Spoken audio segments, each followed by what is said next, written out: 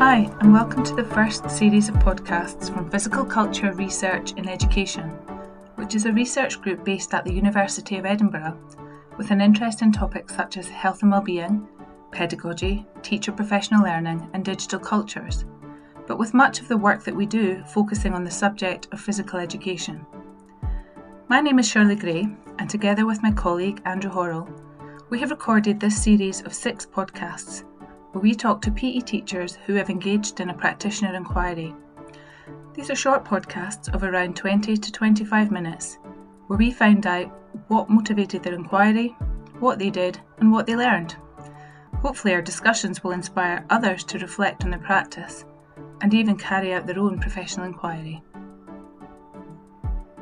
In this podcast, we're going to be talking to Kat Garson. Kat wrote a paper about asking better questions, and as teachers, we all ask questions, and so learning about how you ask questions and what she found was going to be really interesting. And we're looking forward to hearing from her experiences, the research she did, and what she's learned. So we're going to hear from Kat now. Hi Shirley, hi Andrew, how are you guys? Good, thanks Kat, nice to see you. Thanks for asking, nice to see you too.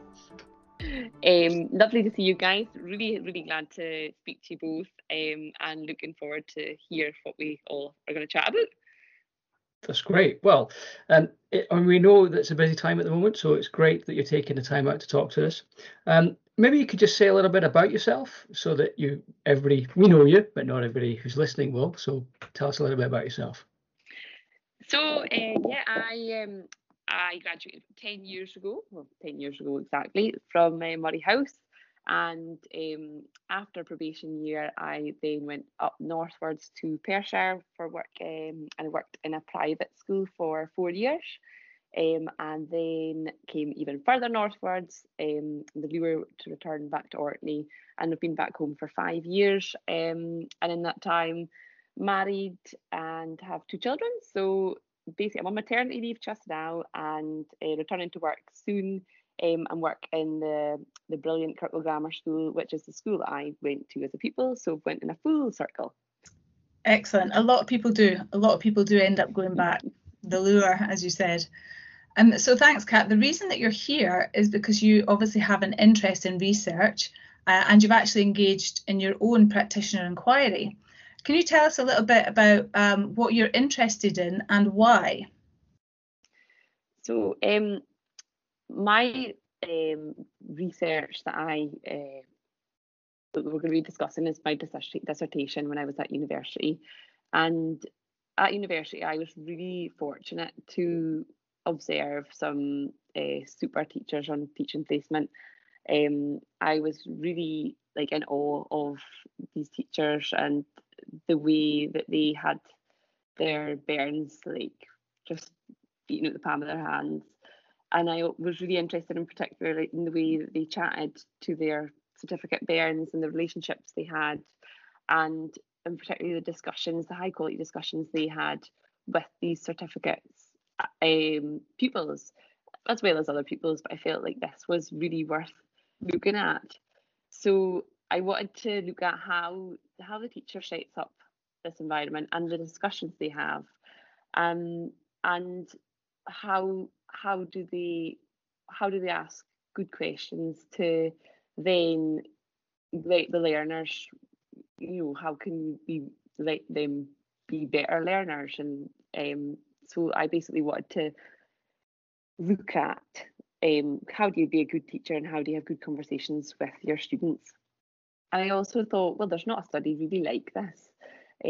So that was kind of the thought behind it.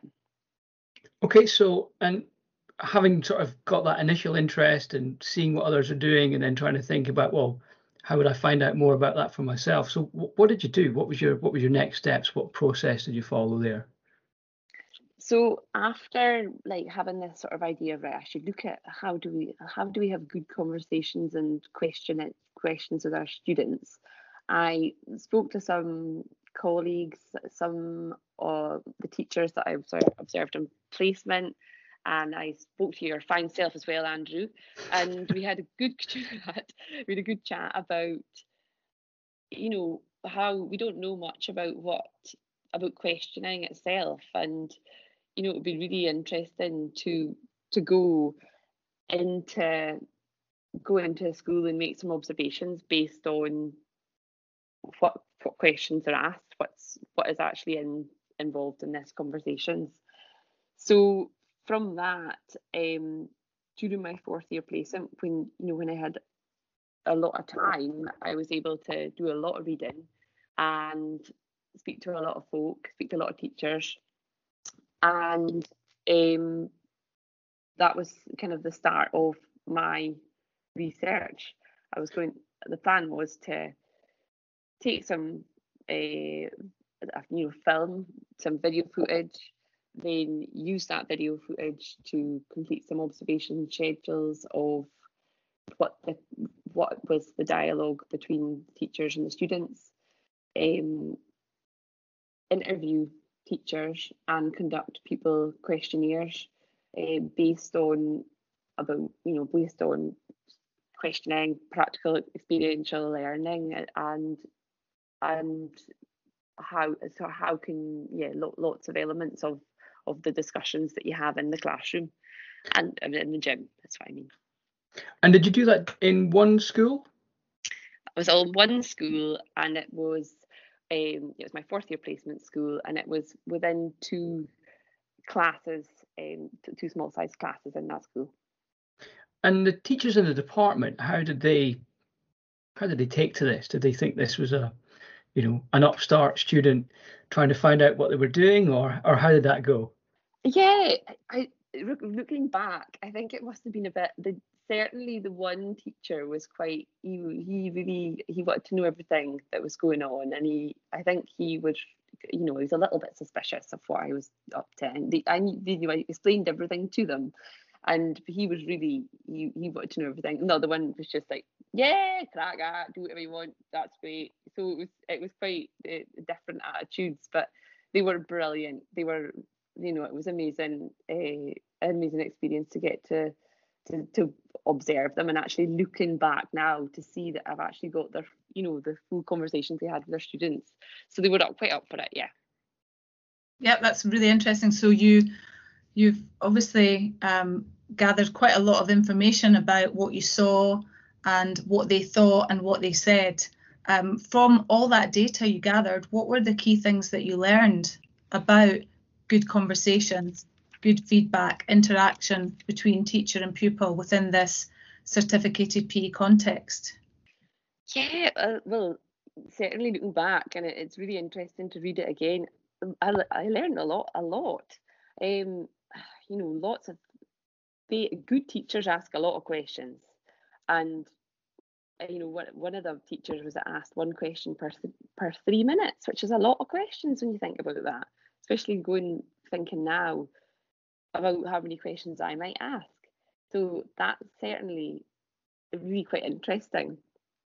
With regards to the types of questions that was asked, the majority of the questions that was asked in that lessons were mostly the academic sort of fact questions, which is sort of recalling knowledge, and this is the majority was that type of questions, but there was quite a few sort of thoughtful, divergent questions, and these questions were more common within the practical sessions that I observed, which is interesting, considering you'd think you would be able to ask more questions within the classroom session when you're maybe going to be talking to them more and people aren't busy doing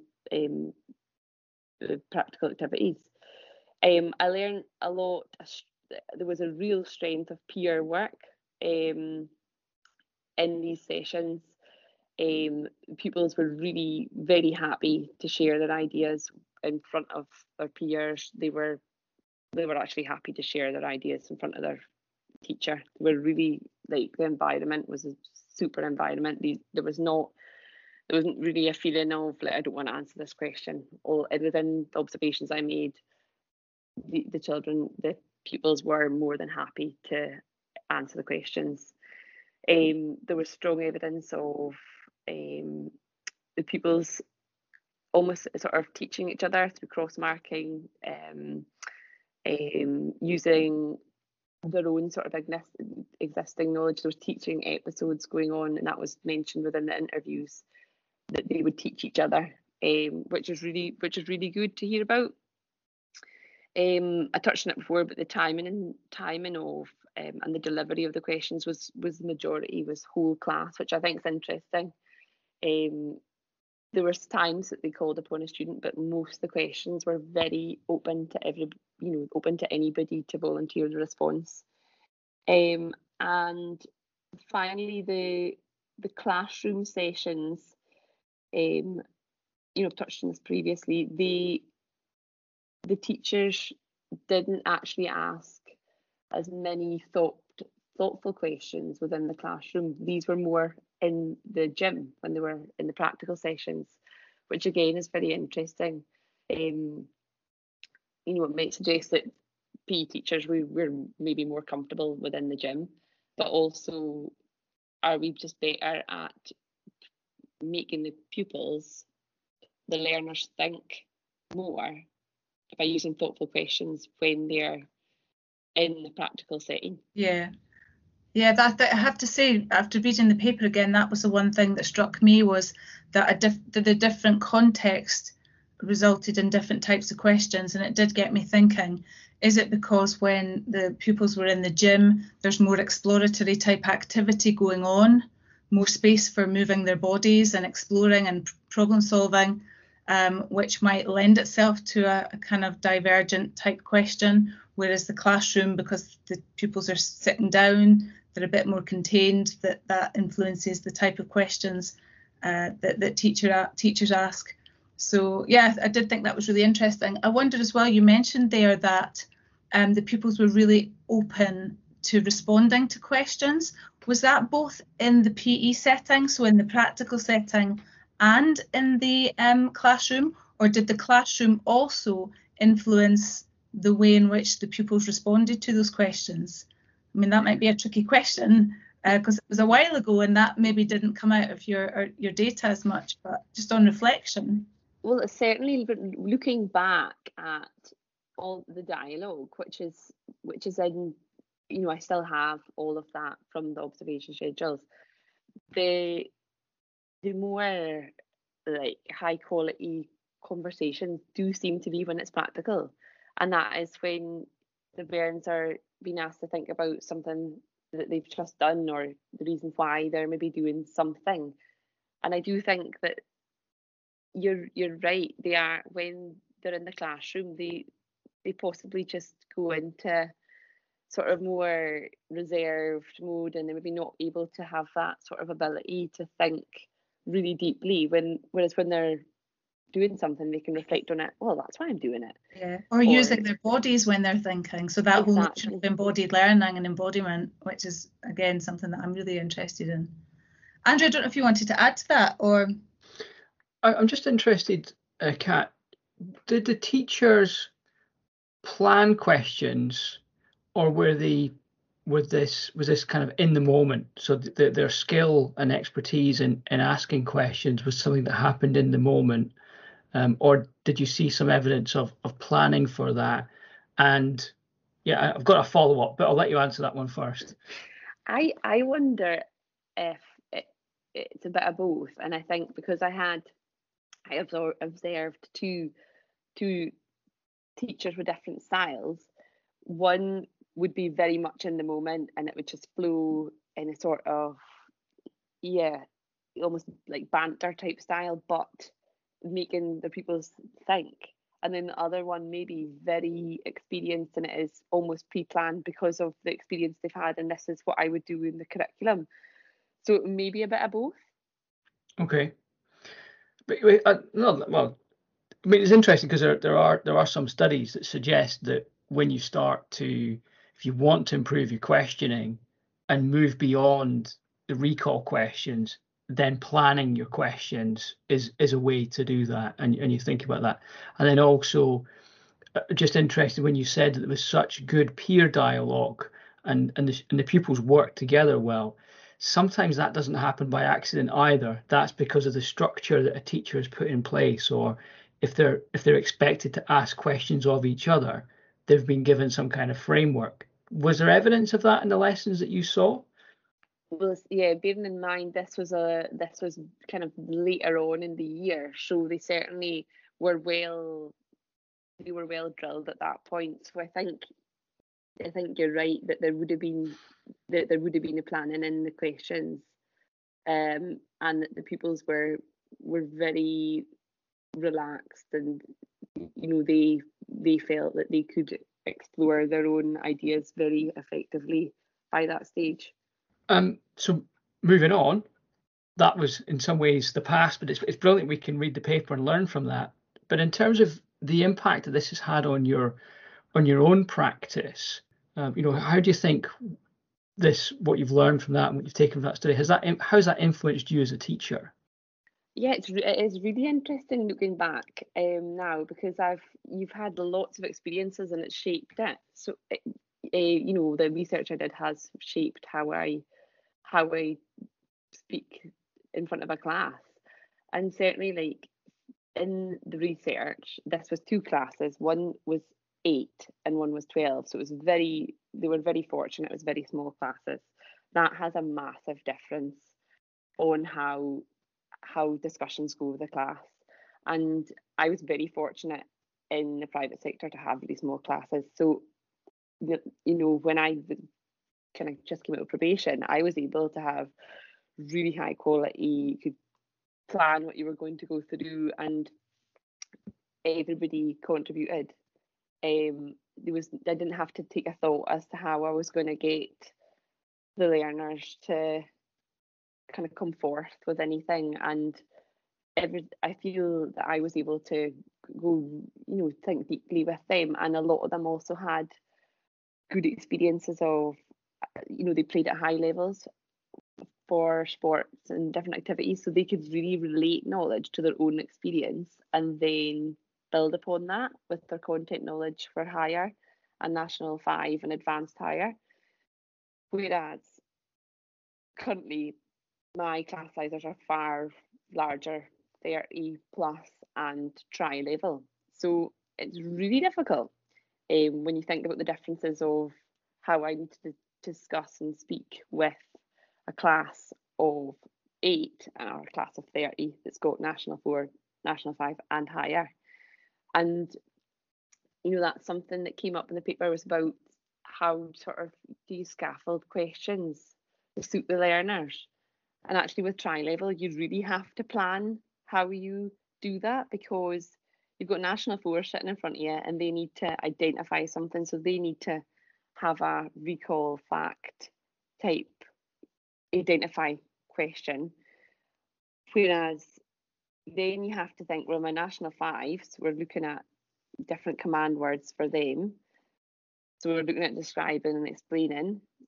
And then my hires, well, now at this point, we need to be evaluating and analysing. So it's so relevant, but you actually have to think so hard about how you're going to do that. And then how do you set up this environment of, everybody feels that they can speak? Because in a class of 30 plus with S4s, S5s and S6s, people, there's really few that fancy speaking. It's actually really, like that.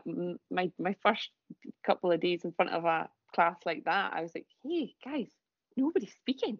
Like, it's because of the dynamics and because of the difference in levels. So it's a massive challenge. So big difference there, just on that one thing. Yeah, you can certainly see, and so many teachers will have that experience of bi and tri-level teaching. So I'm going to push you further then. So give us an insight then. How have you approached that? By grouping the pupils, putting them into pairs, giving them particular tasks? Is there anything that you think has worked for you and you've taken from that learning? Yeah, well, you certainly have to be really organised for grouping them, and mixing it up, whether you try and group them so they're with their levels, so they're working at the same level, but then it's really useful to use mixed groupings. So we've got the hires, who are teaching the national fours and the fives, because just through just conversations, and that really only happens laterally when they start to become comfortable with each other. So groupings is really, really important, and could be beneficial, but really tricky to organise. Is there an element of coaching then? So if you've got your hires are teaching some of the other pupils, sort of doing peer teaching, are you working with the higher class to sort of give them some advice about, or ask this question, or have you thought about this? Are you doing that in the moment as well now? Well, you're really making me think about doing it.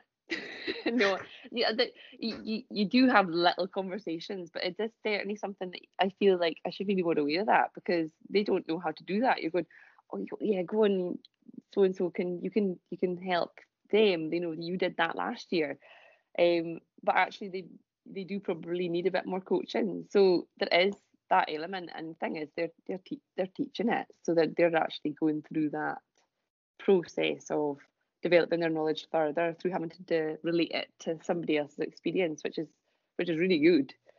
But yeah, it must be so challenging for them as well. Fascinating insight. Thank you. Thank you. So it's obviously still having an impact on your thinking and your practice. What's next for you, Kat? Any plans to explore this idea further, or a related idea further? How do you plan to develop your practice in the future? Like, even just having this conversation's made me think, I need to be more aware. Going back to some of the elements of the paper and thinking about classroom sessions and thinking, could we be more creative? It certainly made me think. And what's next? I would really love to be able to do some more research, whether I go into one of my colleagues and see what sort of things they're asking, or when we're team teaching, just taking note of how having discussions with pupils. I don't really know what is next, but I would like to do something. And do you think that focus, if you did do something like that, would it be on the certificated classes again, or is there scope to widen this a little bit?